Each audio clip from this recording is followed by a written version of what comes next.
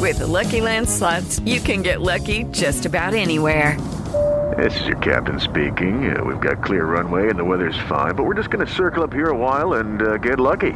No, nothing like that. It's just these cash prizes add up quick. So I suggest you sit back, keep your tray table upright, and start getting lucky. Play for free at LuckyLandSlots.com. Are you feeling lucky? No purchase necessary. Void where prohibited by law. 18+ terms and conditions apply. See website for details. Hey guys, it is Ryan. I'm not sure if you know this about me, but I'm a bit of a fun fanatic when I can. I like to work, but I like fun too. It's a thing. And now the truth is out there. I can tell you about my favorite place to have fun. Chumba Casino. They have hundreds of social casino style games to choose from with new games released each week. You can play for free anytime, anywhere. And each day brings a new chance to collect daily bonuses. So join me in the fun. Sign up now at ChumbaCasino.com. No purchase necessary. VGW. Void where prohibited by law. See terms and conditions. 18+.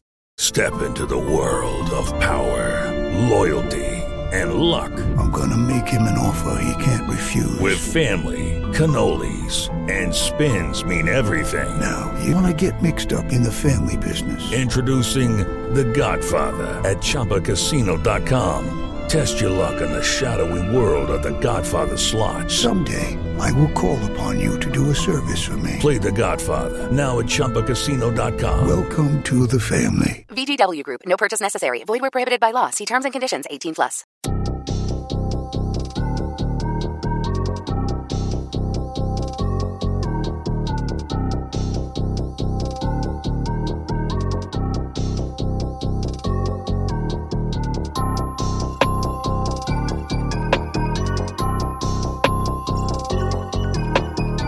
Good morning, good afternoon, good evening, whatever time of day it is that you're listening or watching this latest episode of Turfcast podcast with me, Joe Redmond, and my good friend Simon Townley. How you doing, mate? You all right?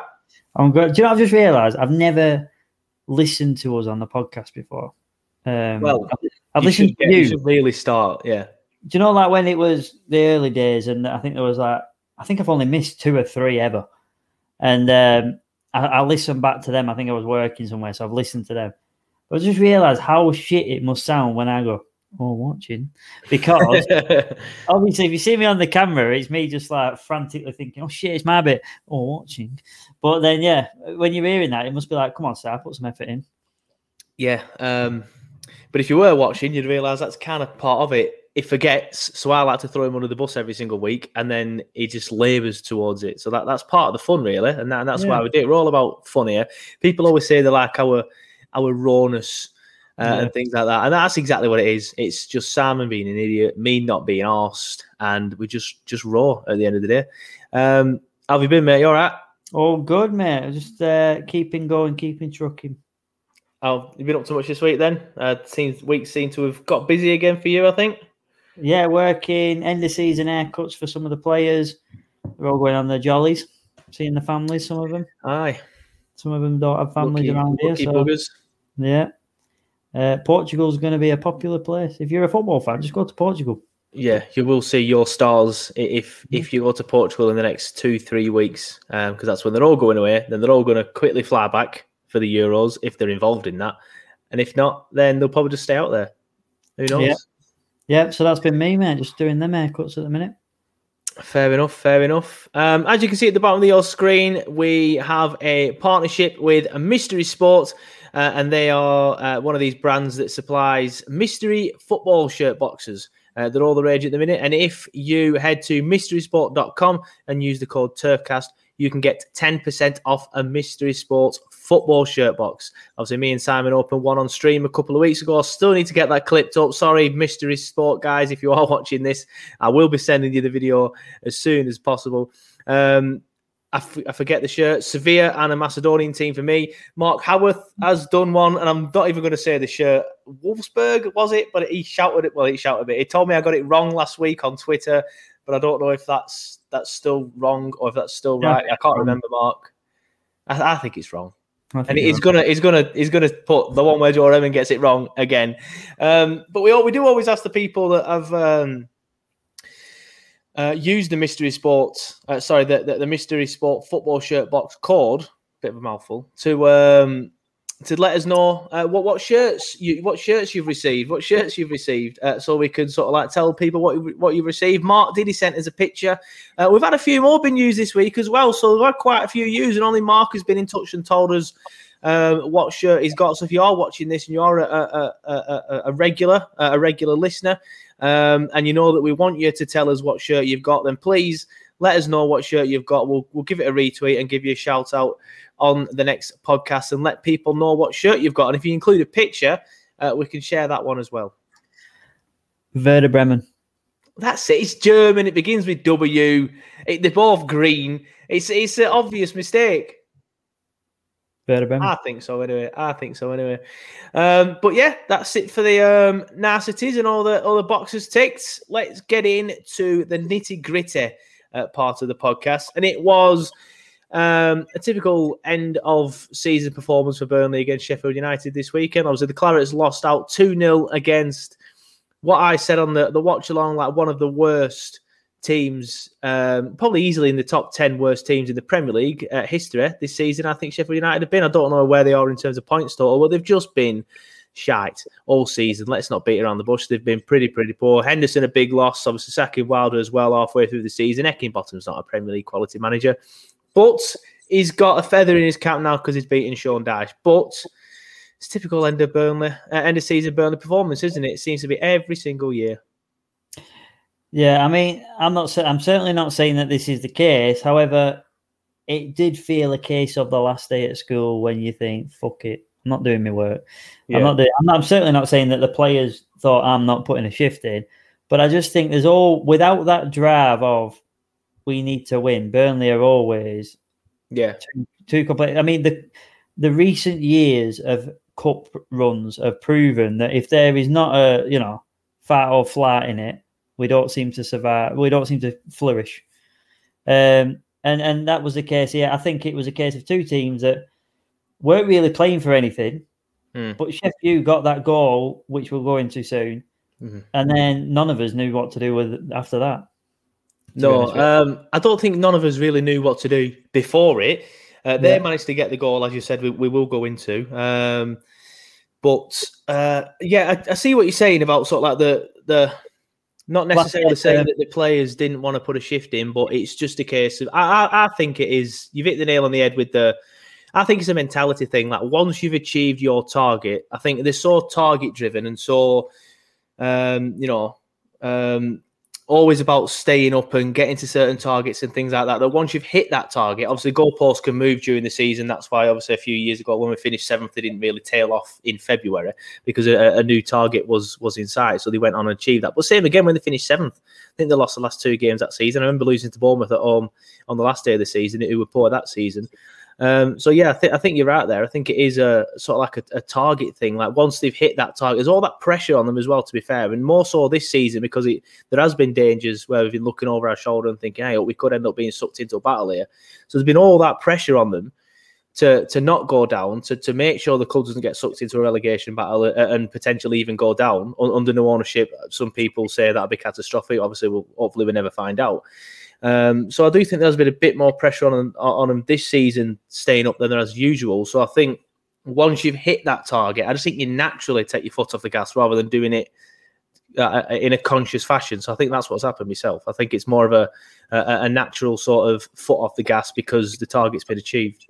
Well, once we beat Fulham 2-0, which is obviously when we stayed up, yeah. Yeah, we've got beat 4-0, 3-0, and 1-0, which is only a 1-0, but it's against, like you said, the basement club. Yeah. So the proof's in the pudding. We haven't scored a goal since. Yeah, exactly. There you go. Some things could be questioned about the 4-5-1, but I'm sure we'll go into that. Yeah, well, that does bring us on nicely. I was going to, before we get into the goal, obviously we might as well look back at the game and look back at the starting point of the game. My first reaction when I saw that team news was, what is that? Yeah, what is that? What is that team? Why has he gone 4-5-1 against the club, the worst club in the Premier League?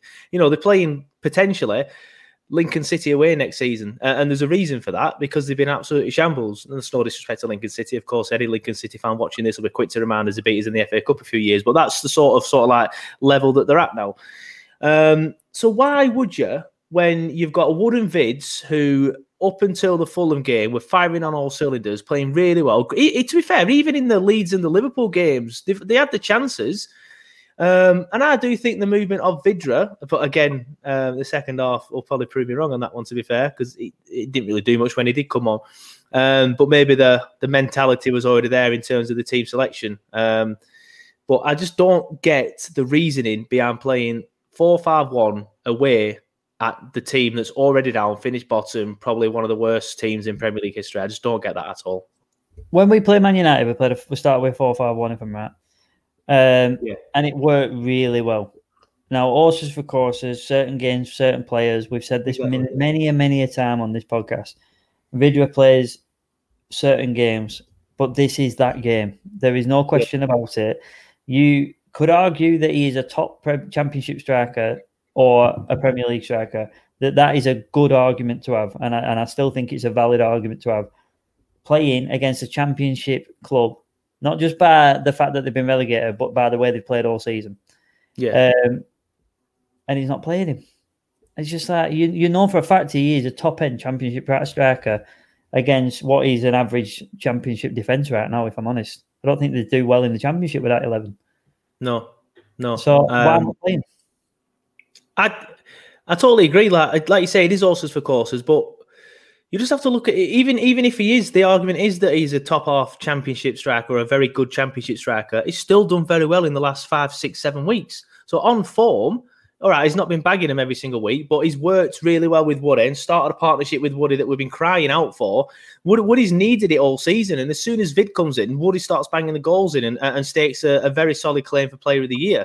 That's because of Vydra's movement. We've been saying that all along. So for Dash to go so cautious against such a poor defence, as you say, it just reeks of... I don't know. Johnny Tate got in touch on the Twitter account and did sort of like... He weren't fuming. That's why you're laughing, because everyone thinks he's fuming when he gets in touch. He weren't fuming. He sort of like said, maybe we're trying a new sort of system, because I can't remember exact words for words. I've not got it in front of me, and which is fair enough. That's a fair enough point, but I don't think we have the players for that system. And even if we do, it's in certain games, not in games. You don't want to sit back against Sheffield United, put it that way, is what I'm saying. You sitting back against your Uniteds and your Liverpools and your Cities, you understand ultimately it hasn't worked against City anyway, but obviously it worked at Liverpool and the Emirates. But coming up against a Sheffield United, you've got to be going for them, surely, haven't you? There's something wrong there, the fact that we haven't gone with him. That really, it don't sit right with me, to be honest. The thing that goes through my mind, and I know nothing, I always like to clarify that before I go into sort of fucking starting a rumour mill. But I always think, when I look at these things, that is it easier for Dash, who we clearly have all agree now, finds it better to handle an 11 with a few subs than he does handle a squad? I think we can all agree on that Johnny Tate brought it to his attention. He struggles to manage depth. He can manage a squad of 11. And then after that, he starts struggling on the man. Yeah, well, the proof's in the pudding. Look at obviously Gibson and other players that have not enjoyed being on the bench. 100%.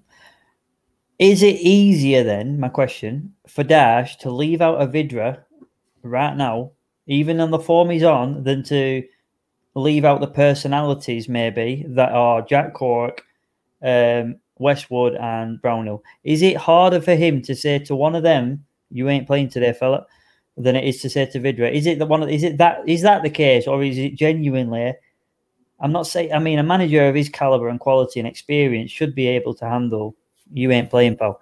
But my question is, why else would you play a 4-5-1? Because it certainly isn't a tactic that works. If I'm wrong, and it's not a personality thing, and he's thinking, "Do you know what? We'll just play them three. See how they do."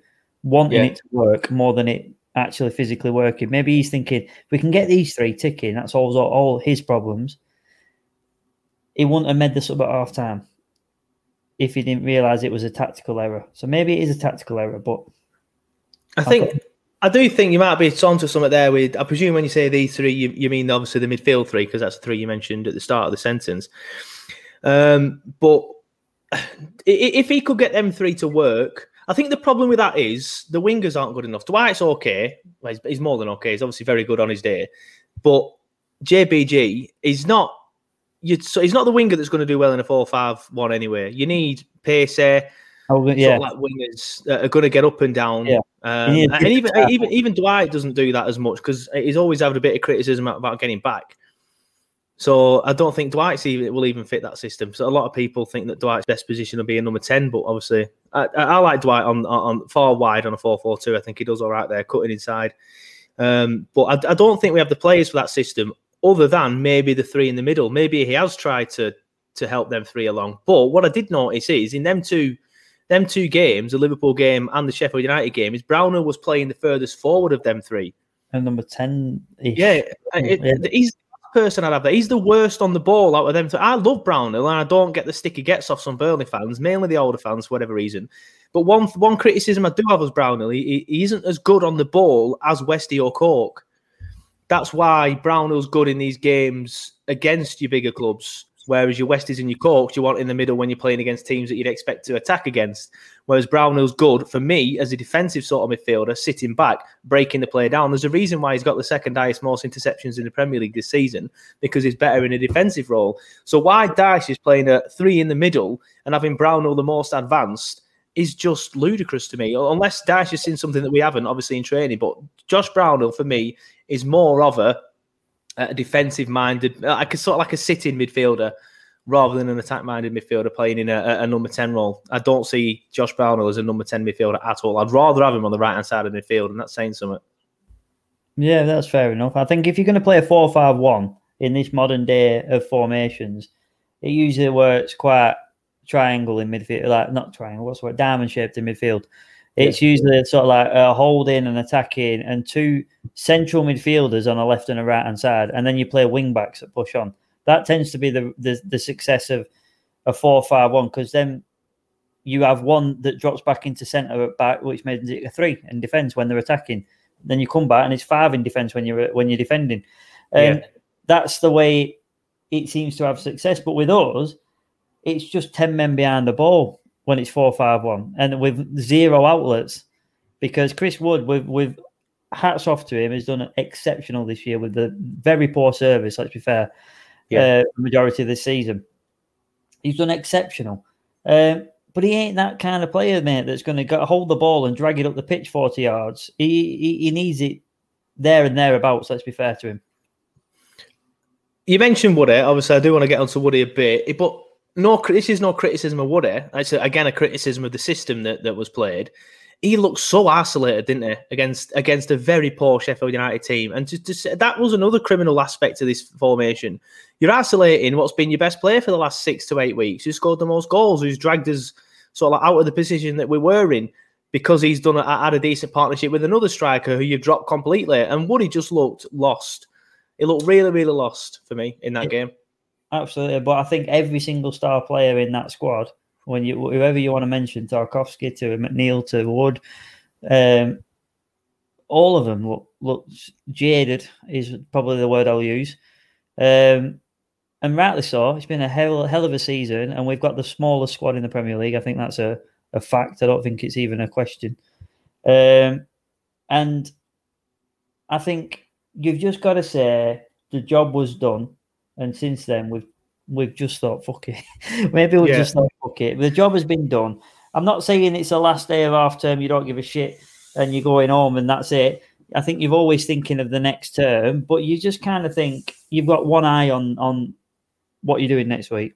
And if you are a striker like Chris Wood, who might not have seen his family for 12 months or whatever it's been in COVID, who all live in New Zealand, and they might be meeting halfway. You don't want to be going there with a fucking torn hamstring or a broken foot because you've been going 100 miles an hour when there's absolutely no need to risk yourself.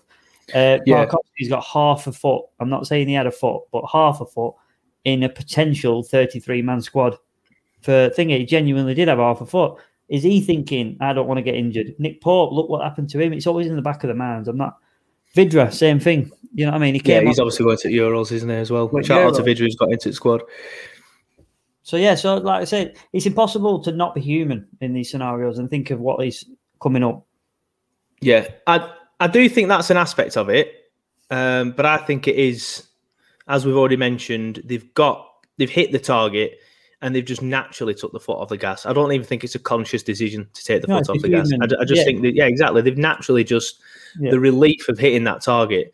And of course, we all heard about this sort of like the Ashley Barnes situation with the police and the drink driving and stuff. So that just goes to show the mentality of the players. Like, they hit that target and they had the little celebration, because apparently the celebration was taking place on the team bus, according to reports and things like that in the tabloids. So that could not be true, to be fair. But as I said, obviously a few beers were drank, as Ashley's been proven. So I think that shows the mentality of the players. It could have been whiskies. I don't know. But I think that shows the mentality of the players, and I'm not criticising that. Like some people have, they've gone, "Oh, that just shows the mentality. They're safe and they're happy." Well, yeah, that is in a season like this. Yeah, that is the target. That has been the target all season. So when you've got three more games to play after being safe mathematically, 9 points is making zero difference. It doesn't matter what their mentality is. 9 points, even with the biggest drive in the world, will make zero difference to our season. We will end up being a survival season no matter what. So the mentality doesn't come into it for me. It is job done, survival, and you would be not human if you didn't think to yourself, fucking hell, mate, we can't go on holiday as normal people, if you want to call us that. We out packing your best clothes a week before because you think, well, I don't want to wear them in case I ruin them before my holiday. So I'm not having that you're going to run 100 miles an hour and risk pulling hamstrings and not being able to go somewhere because when there's no need to do it. Yeah, fair enough. Let's get into the goal then. Probably the only sort of like bit of criticism that I'm really going to start talking about is Will Norris and the goal. So it's McGoldrick with the goal, isn't it? And it's a similar one to one of the Leeds goals. The backing picks it up. Yeah, he picks it up just inside his own half, right? And then there's no one anywhere near him. Lawton is probably just about the nearest, but I won't say it's his man. No, because I think West is running back, going off memory. Yeah, West is running back, but he's nowhere near him. I think he's got past West there. I think the problem is this shot starts too late, so you can't see. But he's got the ball, and there's no one anywhere near him. So then Lawton follows him in, but then the player goes out wide, so Lawton, gets distracted and goes out to him, because that probably is now his man. So he's trying to cover his man, and now there's literally no one within 8 yards of him. Tarky's backing off. Jimmy Dunn's even further away than he needs to be. Jimmy Dunn's got himself in my memory. I just think there's not enough players around him at this point, but he's not getting past them, and there's no one anywhere near him, and he's not getting past them. Lawton, has now got back to cover his man. Tarky's turn to face. Jimmy Dunn is starting to turn to face. That was my criticism there. I think he did get himself in a bit of a mess because he didn't know which way he was going to go. But again, he's not going to get past Jimmy Dunn. Then he just thinks, fuck it, I'll hit it. 99 times out of 100, Nick Pope saves that shot. I'll even go as far as saying 100 times out of 100. But for whatever reason, Will Norris doesn't. And he gets down, he goes down slowly. Whether Jimmy Dunn's unsighting him, don't know if I'm going to be too unfair on him. I'm not sure. Jimmy Dunn could be unsighting him. I'm not sure he is, to be fair. And Norris concedes a goal, and Tarky did not look happy on that. No, my beer machine might be making noise in the background. I apologise. They were backing off. Jimmy Dunn was a mile off. He was giving him sort of like, he was on the half turn as if to say, this guy is fucking Raheem Sterling running at him. Now, I'm not criticizing. He got himself in a mess, did Jimmy, I think. I think he didn't know which way he was going to go. Then he's turning one way, he's turning the other. And because of that, he's not in line with Tarky. He's too deep. But again, he's not going to get past him. No. And I still think, as much as I've got started on Jimmy Dunn's problems there, I still think I would encourage that shot from there. I genuinely would. Now, my lad's a keeper. I refer to this all the time. But if someone was shooting from outside the box, I expect my kid to save it. And even from that point, I expect him to have a shot and be all right with it. It's either going to hit me, go wide, or keeper's got it. That's my scenarios. I do not consider a goal being an option from that position, in my opinion. Yeah. It's just it's. I agree. I think Popey saves that. I think the players are potentially playing with that in mind because they're used to being having Popey there. Sorry. I mean, Tarky's reaction says it all for me. I'll just quickly go back to it. So McGoldrick hits it, goes in the net. Tarky immediately, hand in the air, throws it down. I'm not saying he's kicking off with him and going mental at him and saying, you shitbag keeper. Obviously, he's more professional than that. But I think you can see the disappointment in Tarky there for me. Absolutely, mate. But you said it yourself, and I've said it there. From my opinion, this is what I would expect. You said 99 times out of 100 he's probably going wide, or is hitting one of the objects in front of him. I think Pope, if that shot's the exact same, always on target, no matter what, I think Popey saves that 99 times out of 100. The other time is when he's injured or whatever. Yep, no, I agree, mate. And I just think it's one of them. But this is what I referred to right at the beginning of the podcast, mate. When that shot goes in, it's a case of Sheffield United don't know whether to attack or defend. We can't unlock their defence because the system doesn't suit us against that team. Yeah, I think after that goal goes in, they were shit up until that goal. So were we. We had a chance through a corner. I think it was Woody headed wide, if I remember rightly. But no team were creating anything, and then no team created anything for the rest of the game. It was easily the most boring game of the season. I'm not just saying that because of the result. To watch, it was a slog. The season, ultimately, we've succeeded in our aim of staying up, and because of the factors this season, lack of investment, COVID, all that stuff, I think ultimately that was always the number one goal, as it always is, but more so this season. Push on again next season, invest. But that game was so bad. I cannot agree with you more, mate. I found that game more boring than when Tuchel took over fucking Chelsea and they had the ball for like 95% of the game. Yeah. And suffocated us and then got the goals and it just opened us up. I don't think we saw anything in there half the majority of that game. And I found that more entertaining as a Burnley fan than I did this one. This was just one of them games, and the fact that it's last game of the season and we're safe, I suppose, is a lucky thing, really. Yeah, no. But like you say, it probably wouldn't have been that sort of game if we needed to win it. But ultimately it was boring. And shout out to everybody who did watch the watch along. Me and Simon appreciate it. Probably was also a boring watch along because of the boring game. I don't think the stars say that, mate. True, we did get some more stars, and another shout out to everybody who helped me get to 500 subscribers on YouTube. There was a thing in the stream where I seem to remember Bethany Whiteley, I can't remember. Apologies if that's not your last name. I haven't got it in front of me. I think it is. Was sort of like logging into a mum's YouTube and a sister's YouTube, subscribing to loads of different things, and then you've got other people doing things. Other people saying, "Yeah, I'll head over there now and subscribe," because they're watching on Facebook. So shout out to everybody who did that. We're on 502 subscribers now, so. If you are listening or watching this on something that isn't YouTube, or you are and you haven't subscribed yet, please make sure you do. The socials at the bottom of your screen now. If you want to give us a follow on all of them, there you go. That was a perfect segue. So if you are listening on the podcast, it's just Turfcast TV on YouTube. Just Google it on YouTube. Is that a thing? Just search it on YouTube. That's what I should be saying, and you will find it. But I think we'll obviously just discuss sort of like where we finished in the league table. Then obviously 17th, disappointing. 39 points, disappointing. That's the thing that annoys me. The fact that we haven't even gone to 40 points this season annoys me a little bit. However, we've stayed up, and that's all that matters. Newcastle, by the way, finished 12th. That's mad. This is it though. But like their fan base, the press, everybody criticising Newcastle to high heaven.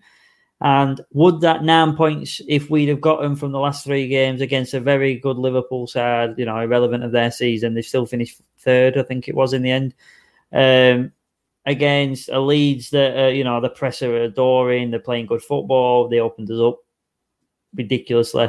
And then against the Sheffield United. So realistically, there's only, for me, you could have got 4 points, potentially 6 at a push if you'd have beat Leeds at home. That were a 6 point. But would that have made a difference? No, would have been up like where Newcastle is. But everyone still thinks that Newcastle had a shit season. Yeah, everyone still thinks that they're crap. So it doesn't really mean anything in the grand scheme of things, and that's what I was referring to earlier on. I think what it goes. I think someone put a stat up, and again, don't have it in front of me. But I think when we had Pope, Tarkett, and Ben Mee, our form was actually pretty decent. But the games where we've been, the periods of time where we've been shite, which is the start of the season and the end of the season, a couple of patches in between where one of them's been missing. Obviously, Tarky and Ben didn't start the start of the season. Porpy's missed a few games at the end, and obviously Ben missed the last game as well.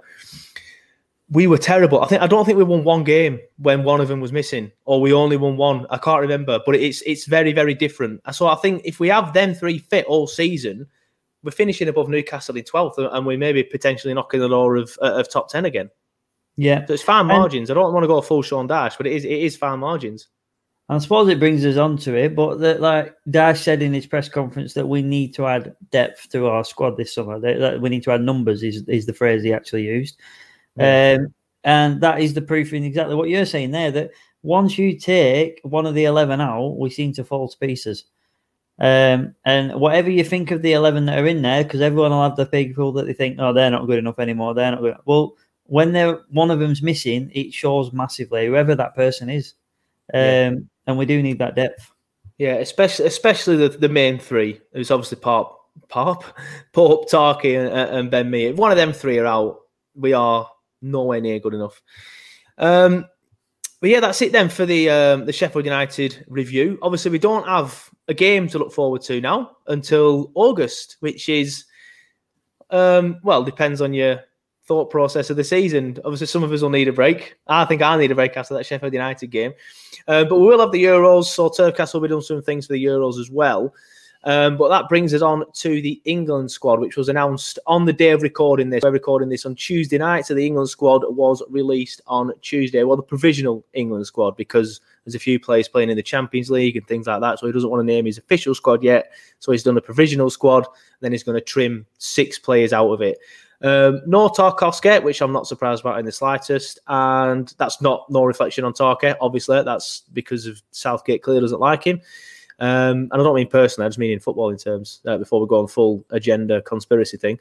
But it also, I think the main one was the news we all kind of knew, but we'll wait until the squad come out, is that Pope is clearly missing out. So no Burnley players in the squad this tournament. Yeah, no, I mean, if I'm honest with you, Tarky had half a foot in it. I do think he's in there over Ben White, in my opinion. I think that... I agree with that. I think he's in there over Ben White. I still don't rate Mings. I know he's been there for so long, and people forget that. I don't mind Cordy, but I'd still have Tarky above him. I'd still have Tarky above him. Statistics, mate. Look at the who scored thing that you shared the other day. Is it one of the top defenders in the country? Never mind. The only 2 English defenders in that were Wan-Bissaka and Tarky. Neither of them got in it. And I found that the Wan-Bissaka one, I don't agree with either. But I can see the problem there because of the amount of wing backs. There's so many right backs. There's so many good ones as well. They're top ones. But Ben White, Connor Cody, Tyrone Mings are all much a muchness. And I think that Tarkowski does get in there for me above Ben White, definitely. Above Connor Cody this season, definitely above Tyrone Mings in respect. I know he's been in the squad for ages now, and I'm sick of debating it, but I don't get the fascination with Tyrone Mings. I do not rate him in the slightest. I know it's because he's better with the ball at his feet, and that's what Southgate likes, but I don't even think he's that good with the ball at his feet. I think the problem is a lot of people just think Tarky's shy with the ball at his feet because he plays in a Burnley side that doesn't do it. But when he's had to do it, he's done it well. And then, if you want to go further now, let's go into Burnley players that are in the squad that haven't even been mentioned. I think that there's no one really that can say. I mean, I'd say Tarkowski is the biggest one, apart from Pope, who's injured. Take him out of the equation. Pope is the main one. Then it's Tarkowski.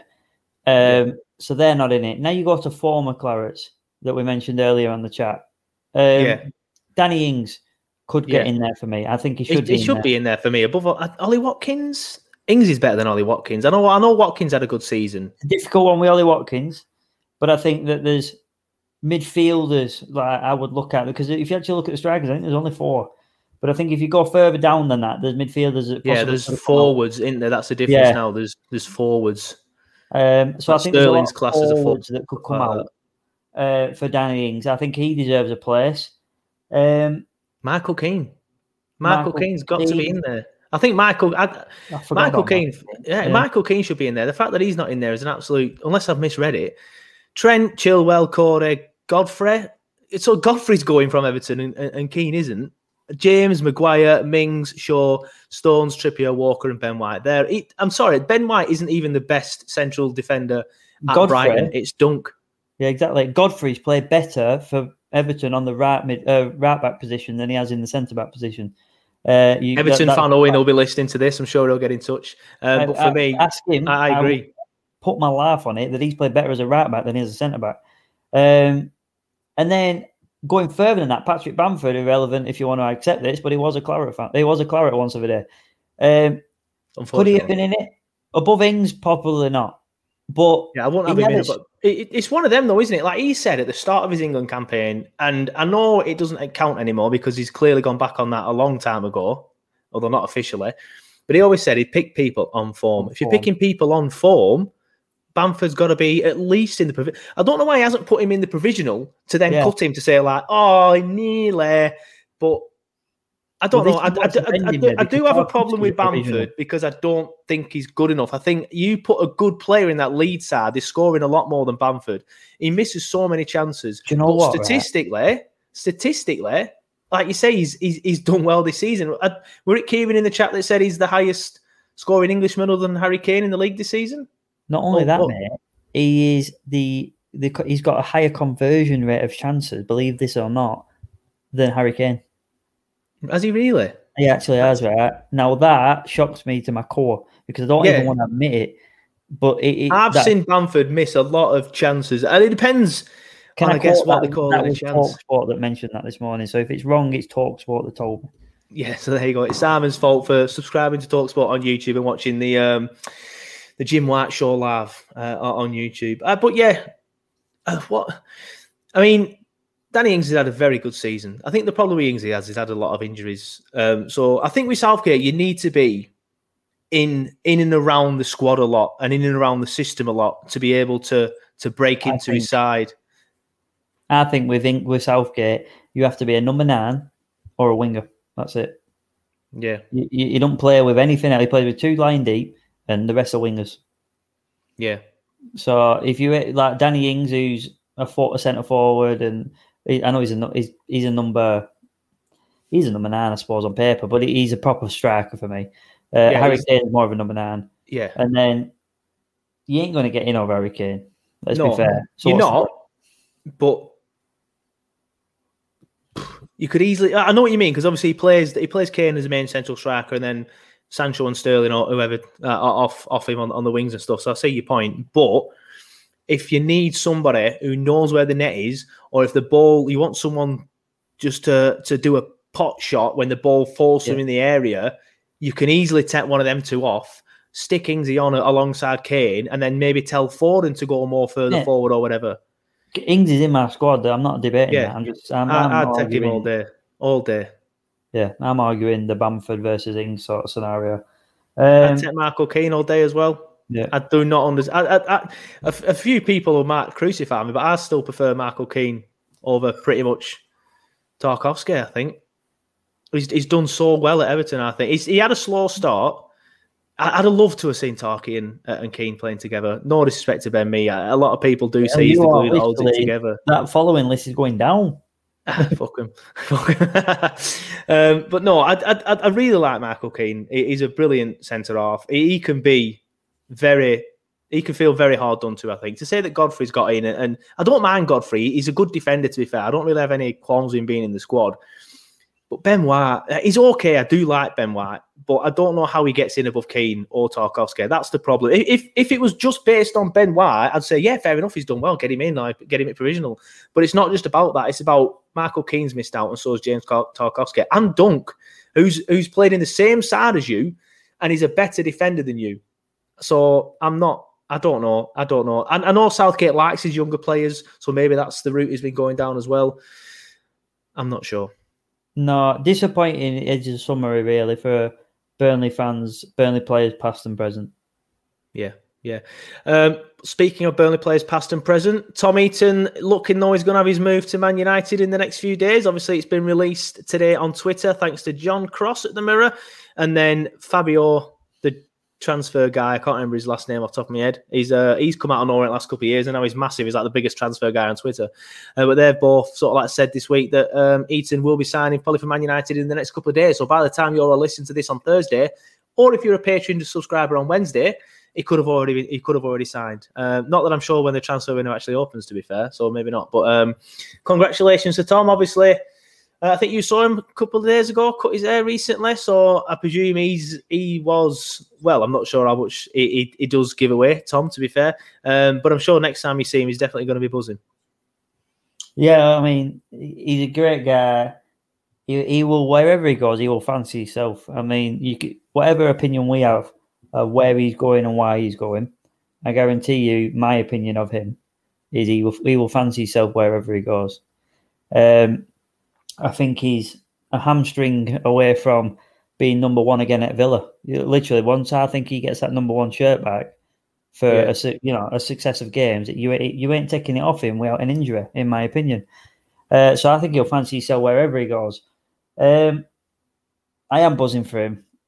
I had this conversation a few weeks ago with him, saying, wouldn't it be good if someone like Man United come and you could do a full circle? You know, he started at United as a junior, did his bit there, went out, done the full circle, and to finish at United, I said, wouldn't that be unbelievable? So to hear it coming out that it's a potential, then to see it's probable, he's fantastic. He's a great guy. He led this club through some great times, a great leader, and he deserves his chance. And hopefully he gets a shot at a few first-team games, if not in the Cups and the Champions Leagues and stuff. Yeah, that's what I was going to say. Like, even if he doesn't break into the first-team squad because Henderson stays or De Gea stays or whatever, it sounds like one of them two is leaving, to be fair. So he's only going to be number 2 rather than number 3 or even 4 like Lee Grant has been recently. I'd say 1.5. Like I say, I think he'd fancy himself. Yeah, he will do, but I think obviously in the terms of Solskjaer, I think he's there as backup. But I understand that Heaton will back himself, and I'd back him as well, especially if he did get the shirt. But he's definitely going to be playing in the Europa League, well, Champions League as they're in next season,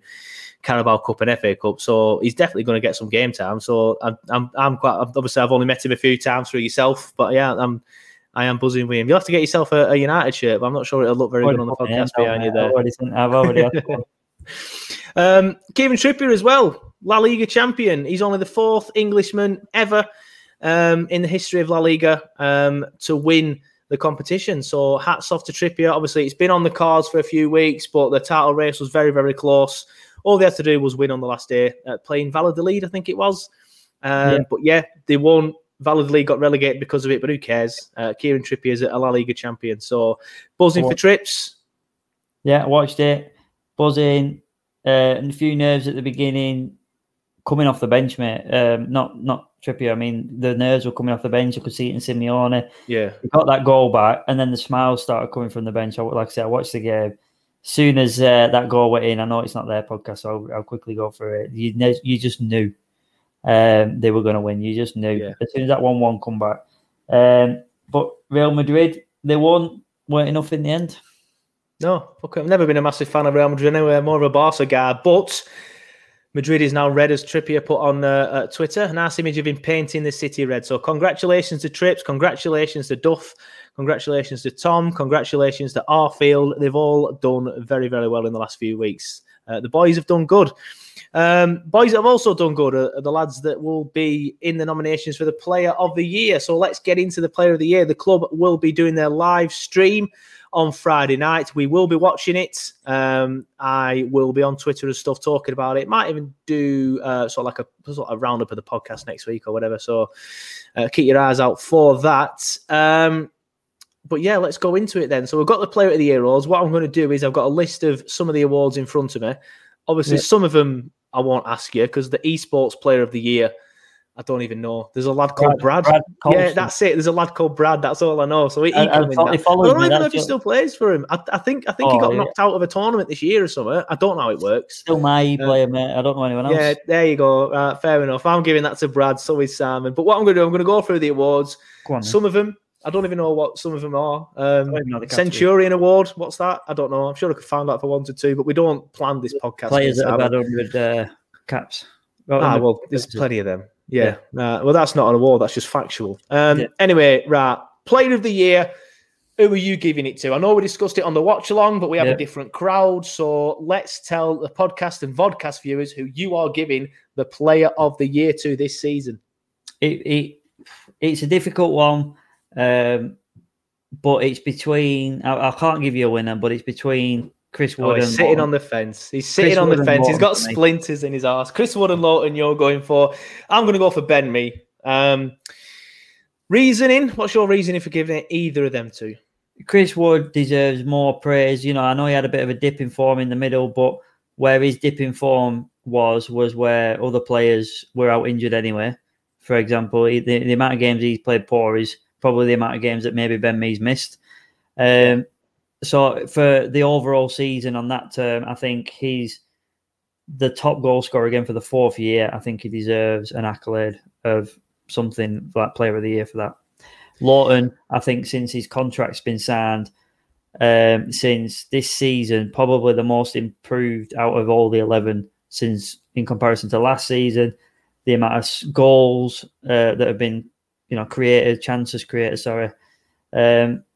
consistently, I think he's had 2 games that I can think of that you might think, fucking hell, and maybe some people give him another time. But other than that, mate, he's been brilliant. Yeah, I know what you mean about that. He had a poor game recently against, was it United? I can't remember. And the entire Burnley fan base I can't remember what game it were. It might not be United, but the entire Burnley fan base, get rid of this idiot. He's been the most consistent, one of the most consistent players this season for me. So why would you want to get rid of him?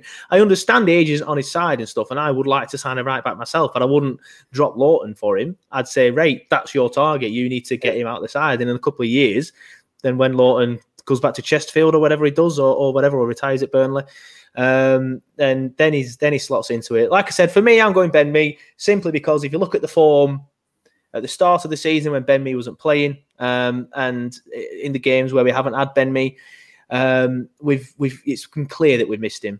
Even when Tarky was back and Ben Mee wasn't, we still really weren't firing. We didn't really look like Burnley. Then when Ben Mee comes back, I don't necessarily think it's just his qualities as a footballer. I think it's his organisation skills and his leadership and his captaincy. I think that's what we miss.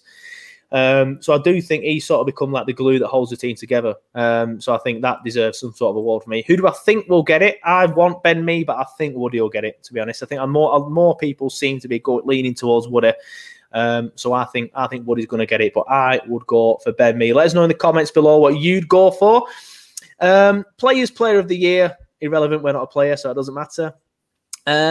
Goal of the season. I think there's only one winner here, isn't there? Who are you going to go for? No, you're not going for McNeil at Everton, right? There's 2. There's McNeil versus Everton, which is possibly the best individual goal.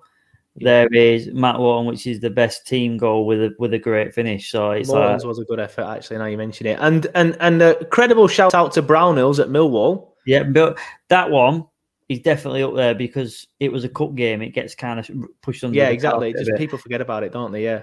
But for me, 100%, it's a toss of a coin between Lawton's goal, which was a contender for goal of the month, as well as Brownhill's, as well as McNeil's. But McNeil's individually was fantastic, but I think that because of the team aspect of the other goal, it makes it an equal contender. Yeah, I'm going for McNeil. It's not just the goal; it's the fact he picks the ball up with his back to goal, comes in, skins the Everton player. And then you can't put it any more postage stamp. You can't get any more in the top bins as to what McNeil did at Goodison Park that day. That has to be the goal of the season for me. I can't. If anyone else, I'd understand the Lawton one. I'd understand the Brownhill one. But he actually picks the ball in his own half. Yeah, initially. So that's he does, because I remember he does a 1-2 with somebody, doesn't he? And just bulldozes a Palace player out the way. I can't remember who it was. Townsend, I can't remember. And then an absolute rocket of a half volley at the time, or whatever it was. It's an hard one. Yeah. But McNeil for me, I think that's pretty much it. Because all the rest of them are just magic moments of the season. You know what? If Lawton doesn't get it for his thing, I don't understand what the criteria for that one is, because there's no link, so I can't have a look and see what it is. But if I could choose a magic moment of the season, the Lawton goal that you mentioned, I think that one, because it was Lawton scoring his first goal for Burnley and his first goal since that Villa one. He only scored screamers. does Matty Louts. So I think that one. I don't know. Apart from that, I don't know what the criteria is. The fans coming back, is that a magic moment? But I imagine it's something like when Ben Mee headed that ball off the line. Do you know, things like that? Yeah, I think maybe. Yeah. Yeah, I think it's things like that. Fair enough. And that's pretty much it then. Because under 23s, under 18s, Centurion, that's a factual one. Not paid enough attention to the 23s and under 18s, to be honest with her. Chairman's Community Champion. That's probably going to go to Ben Mee because he tends to do a lot of. You want to get that? No, because he tends to. I know Ben Mee's just won something off the PFA for his charity work, so it's probably going to go to Ben Mee. That. Yeah. But yeah, that's it. Just looking more. Yeah, top goal scorer. Woody's obviously going to win that one. Goal of the season. We've done that one. Chairman's Community Champion, mentioned it. Women's player. We do want to pay more attention to the women's game, but it's not as accessible as the men's game. I think we do need to make it more accessible. But obviously, the new board have said that they're going to be doing so. Good point. That we should maybe get a panelist on for the women's things. Yeah. Hopefully, we can actually watch it ourselves a bit easier. I think they play at Padiham. I can't remember. She's just down the road from me, to be fair. But I'd like to be able to stream it and keep more up to date with it on the club website. They might already be out there. I've just not actually seen it. It's not in your face as much as some of the other stuff is. So we'll see. So I don't know anyone to give for that one, but that's who we'll give for the Player of the Year awards, which are taking place on Friday, and we'll be putting updates and stuff on Twitter like we usually do. I think that's it. Have we done everything? Have we covered everything? Eton, yeah. Trips, yeah. England, Sheffield United shambles, lacklustre performance to end a lacklustre season, which I think sums it up brilliantly. But that's it from me. That's it from Simon. If you haven't already, please do follow us on other social media channels. They are at the bottom of your screen now if you're watching on YouTube or Facebook. If you're listening on the podcast and you want to know where they are, it's Turfcast Podcast on Twitter, Turfcast Podcast on Facebook, Turfcast Podcast on Instagram, and you guessed it, Turfcast Podcast on YouTube. It's actually Turfcast TV now. I just haven't updated that graphic. But if you search Turfcast Podcast, it would come up anyway. One thing I quickly do want to mention, actually, before we leave, is Heath from New Zealand Clarets has been in touch this week again. And he says, by the way, there's a few of the New Zealand Clarets meeting up 3 weeks from now for the England versus Scotland game.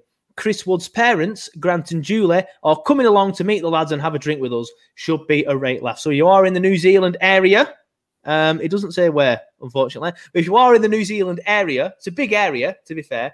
But if you are in the New Zealand area, get in touch with the New Zealand Clarets on. If you're in the New Zealand area, on Facebook, Heath is in the New Zealand area, as is Martin. The two lads that come on there. Heath's New Zealand Claret. There is not. He knows them all. He does, but someone might be listening to this podcast now in the New Zealand area. I guarantee search New Zealand Clarets on Facebook and then search, get in touch, find out where it is. I guarantee you can meet Chris Wood's parents. You know more New Zealand Clarets than we do. I guarantee it. Probably. Yeah. So get in touch with Heath. He'll tell you where it is. You can meet Chris Wood's parents. But that's it from me. That's it from Simon. Another thing, we do now have a Patreon. So if you haven't signed up to it already, please make sure you do. Just head to patreon.com/turfcast. You will get benefits such as money off at the shop, early podcast release, early vodcast release, and more things coming soon over the summer. We do have a product in manufacture. We are ready to open the Turfcast shop. Simon knows what it is. It should be getting delivered to my house within the next 2 weeks. So hopefully the Turfcast shop will be open soon. And if you are a subscriber of the Patreon channel, you can get, I can't remember what it is. It's either 10, 15 or 20% off. You are buying one as a gift. Yeah. Thank you. That doesn't make sense, but there you go. So the shop will be open soon. We will be having a season break at some point, but we'll probably do a podcast next week, maybe to discuss the Player of the Year. If not, it'll be in 2 weeks. Just keep your eyes on the social channels. We will obviously always update you on there as well. That's it from me. That's it from Simon. And we will see you when we see you. Thanks for listening.